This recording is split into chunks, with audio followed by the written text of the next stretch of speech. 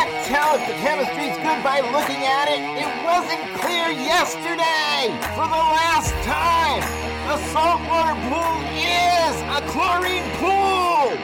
This is the Talking Pools podcast with pool pros from every region in the country. If it happens in a pool, you'll hear about it here. Everything from tips and hacks to the latest tricks and trends. Breaking news, we lay it on the line. We tell it like it is because we think you deserve to know.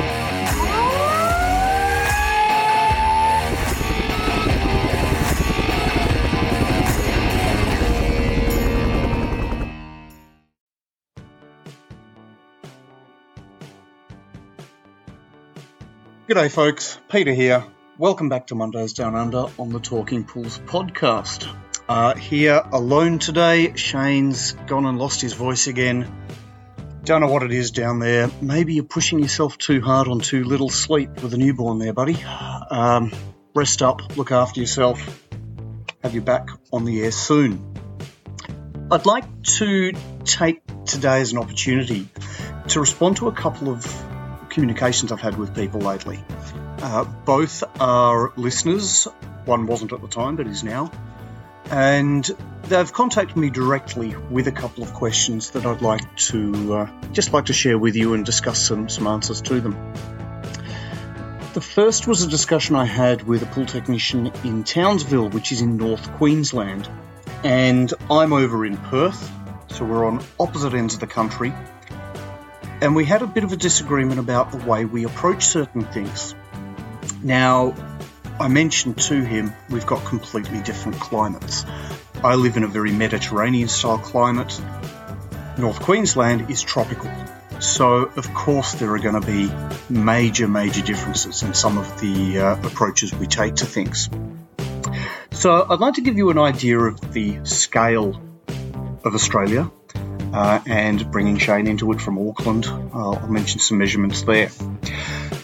When you think of Australia, a lot of people think of somewhere very small. Mainland Australia is about the same size as the lower 48 states in the USA. So it's a big country.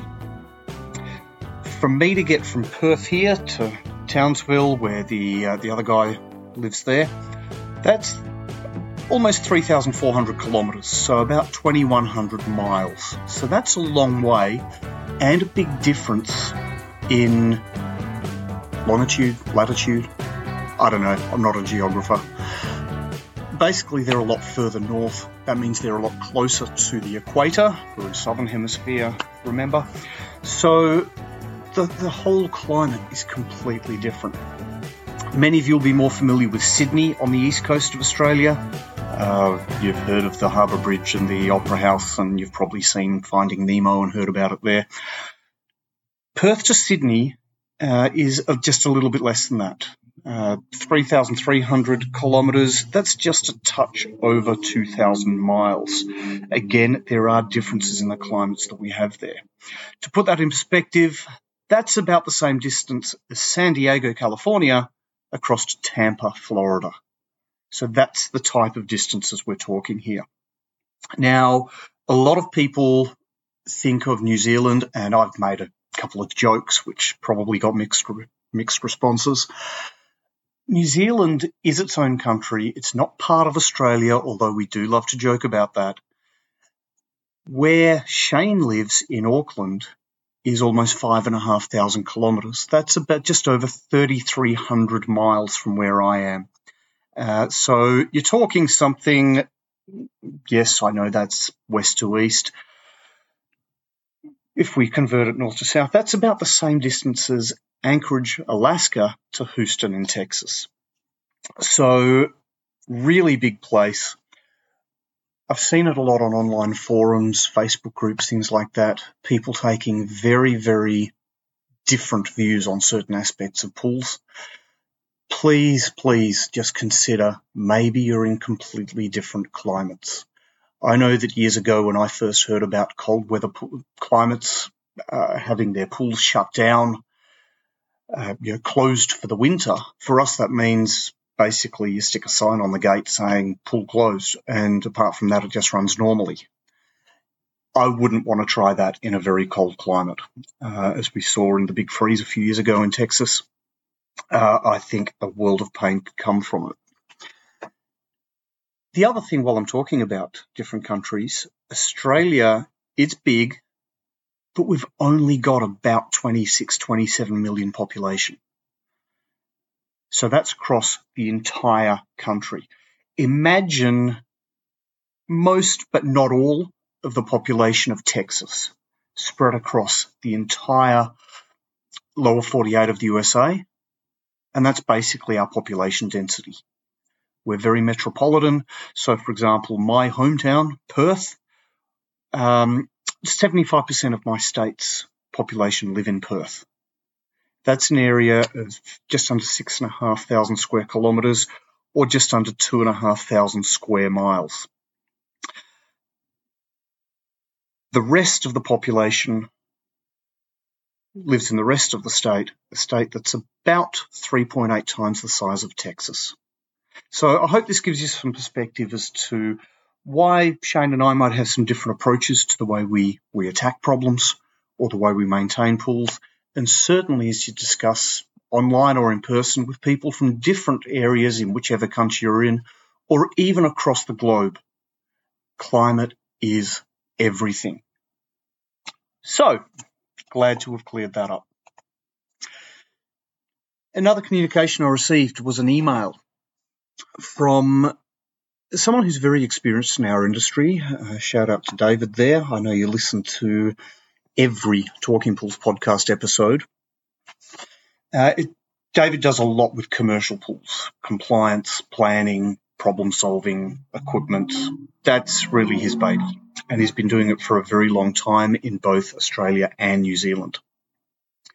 And he sent me an email with a dilemma that's seen sometimes in the industry here. And that is a client, a homeowner with a pool, whoever it may be, goes to a pool store to get their water tested, get their treatment plan, get told, right, these are the chemicals you need, this is how much you need to add. It works, customer's happy, comes back again at varying frequencies, until at some point they don't come back. Maybe it's that something suggested didn't get the result they expected. Maybe they find they're spending too much money on their pool. Maybe they just decide to change. They were discussing with a friend who said, oh, don't go there, go to this place instead. So after a while, the customer goes to a second pool shop, changes pool store. And the person at the store there, and the same thing can happen with mobile service technicians, mobile services. Person at the second store or the second tech who goes out there says, not sure who's been looking after your pool, but it's wrong. This is what you need to add. This is what you need to do. Customer usually pays and follows the advice, but they're less patient than they were with the first store. Again, returns at a variety of frequencies until something causes them to change their mind again. So they go to a third pool shop. The person here says, oh, not sure who's been looking after your pool, but the chemistry is all wrong. Here's what you need to add. Here's how much you need to add of it. Here's your bill. And at that point, customers will often start to wonder about the industry. Hang on, I've been to 3 supposed experts, got 3 different pieces of advice and approaches to pool care, and 2 of them said, oh, the others don't know what they're doing. So the client then often decides the pool industry are a bunch of tossers, is the word in the email I received. So the pool industry is a bunch of tossers and goes to the hardware store or the department store to buy their chemicals. Now, there's a couple of things here, and 2 of them are mentioned in the email. I'd like to go a bit further than that. First of all, you can balance water with different readings because you've got the ranges, you've got the parameters. Let's say, for example, you've got total alkalinity of 80 to 120 as standard, and you've got calcium hardness of 200 to 400. It's possible to balance it when your TA is low with a high calcium hardness, or vice versa.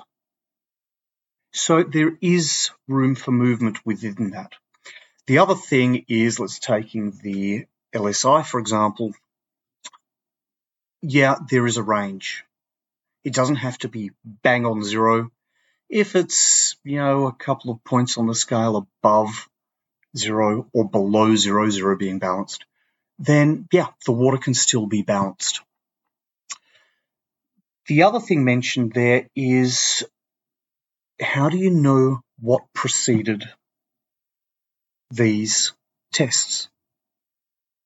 Did the customer have particular requirements? The example is given of one of David's customers in Auckland. They wanted their pool water to run at a pH of 6.5 because they found that this helped with their child's medical condition. Now, by keeping that at 6.5, we are really treading some dangerous ground because none of the recommended ranges or legal requirements I know of and I've ever heard of allow for a pH in pool water of 6.5. So there may be some constraints at play. But I'd like to add on to this email, there's something else. Inconsistency. First of all, how was the test taken? Was it taken each time from the same part of the pool, ideally halfway between the return inlets and the skimmer box? Was it taken at elbow depth? And I hope I'm not stomping on Wayne's toes here from Testing Thursdays on Talking Pools podcast. Wayne goes into a lot of this stuff in great detail. I think that should be compulsory listening for anyone working in pool water maintenance. So which part of the pool? Was it taken deep enough? Was the sample container cleaned properly? Was it then rinsed several times in the pool water that's being tested, just to remove and dilute any contaminants that may remain from previous testing? One thing I've seen quite often is taking too long to get the sample from the pool to the pool shop. I tell my customers, if you're going to do that, aim for under 10 minutes. I was once at a pool shop. A customer came in and I said to her, when did you get the sample? How old is this sample? And she said, I picked it up last night, got it out of the pool last night, and talked through it with her. She'd collected it the previous evening. This was late in the afternoon, about 4 o'clock on the following day that the test was being done. It had sat on the kitchen bench overnight, fairly stable temperature, I guess. But the real clincher was that it had been sitting in her car all day. That car was parked in the full sun all day. That day was 38 Celsius. That's about 100 Fahrenheit. Now, I don't know if you've ever left a water bottle in the car or your service vehicle, and without thinking on a hot day, you've gone, picked it up to grab it, take a swig, and it's like warm water. Yes, temperature affects water chemistry. So it's very, very difficult to get an accurate test when samples have been taken that long before the test and subject to that much temperature variation. So that's something there that's important. Another thing we need to look at is, how was it tested in the pool store? You all know my absolute hatred of test strips. You know that I've said it before, I'm not going to bore you again. Just don't. I've seen pool stores that use test strips. I've seen ones that use drop-a-bottle type tests, colour comparison, DPD tablets, that type of thing. Now, seeing most pool shops are indoors with artificial lighting, you've got to be careful in how you interpret those results. Personally, I'm a big fan of photometers. The problem is they are expensive. I use the Lamont Spin, for example, and it's a few dollars for every test disc that I use. So that does add up, especially if you're a pool store that offers free chemical testing.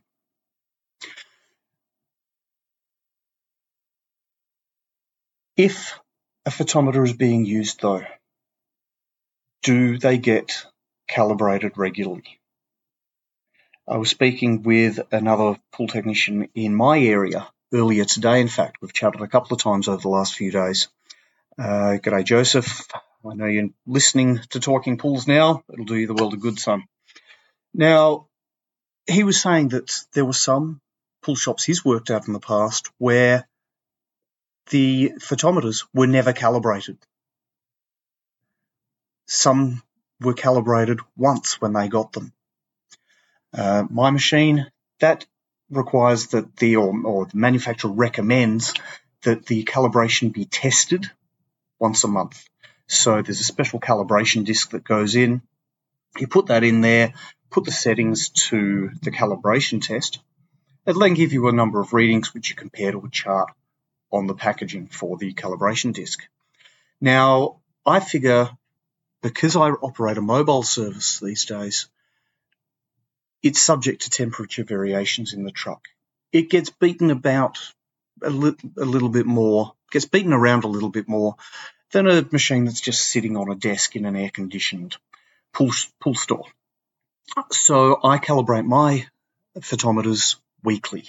That is, I test the calibration. They have to be sent away to be actually calibrated.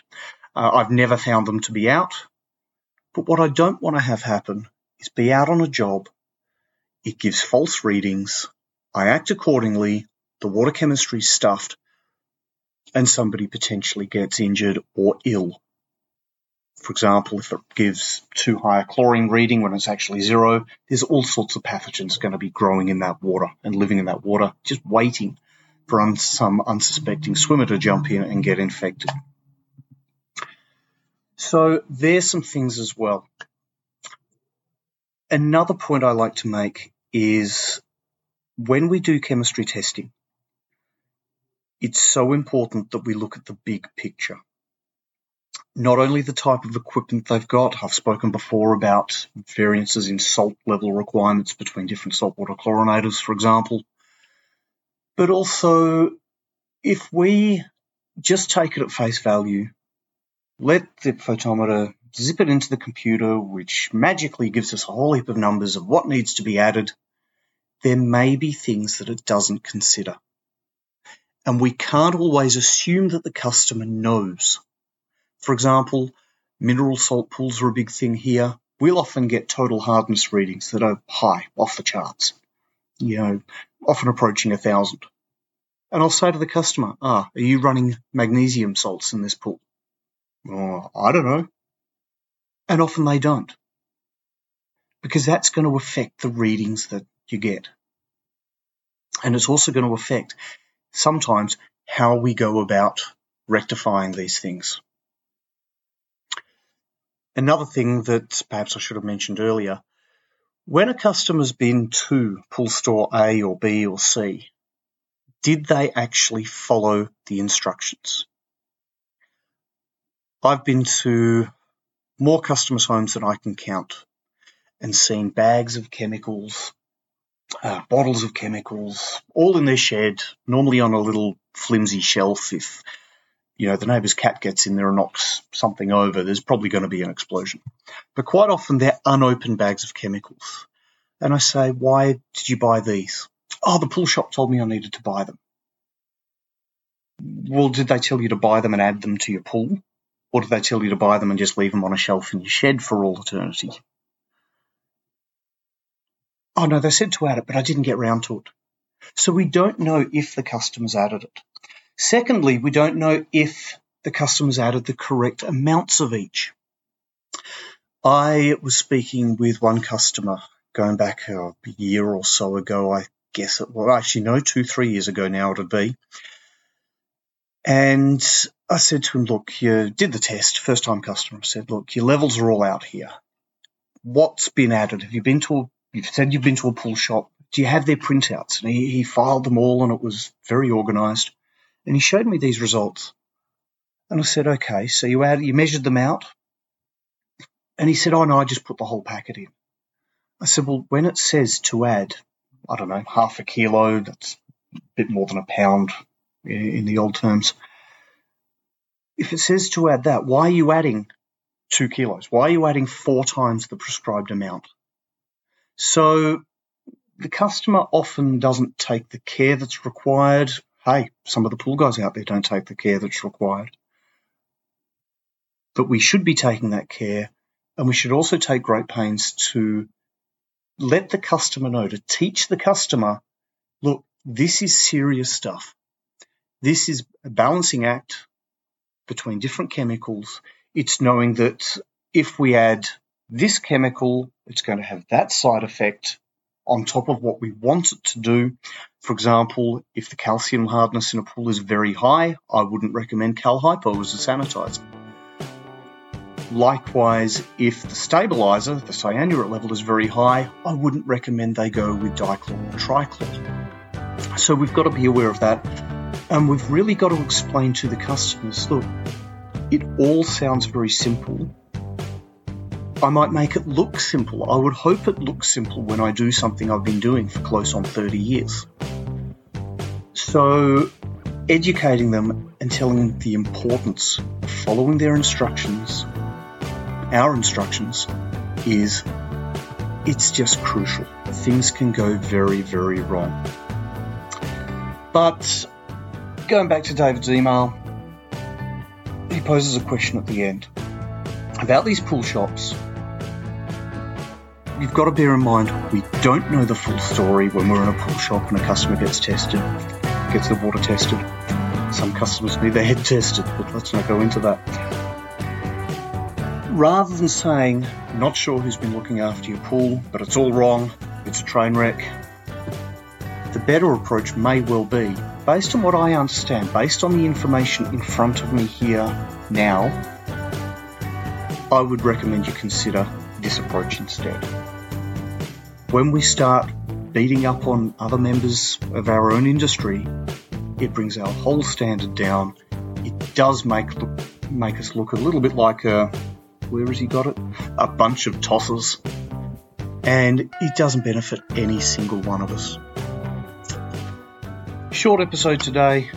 I hope you get something from it. Have a think about the way that you go about it. Maybe you're doing it perfectly. Maybe you could use a little bit of work. Any questions on this, feel free to reach out. talkingpools@gmail.com. Rudy will then send the questions off to the best host to present on it. As I say, these ones did go a little bit into Wayne's territory for Testing Thursdays. They were questions that I received directly and personally. Hope you have a fantastic week. Hope you don't take Shane's example and lose your voice and get sick. Hope it's going well for you out there. Stay safe, make lots of money. Have a great week. Hooroo.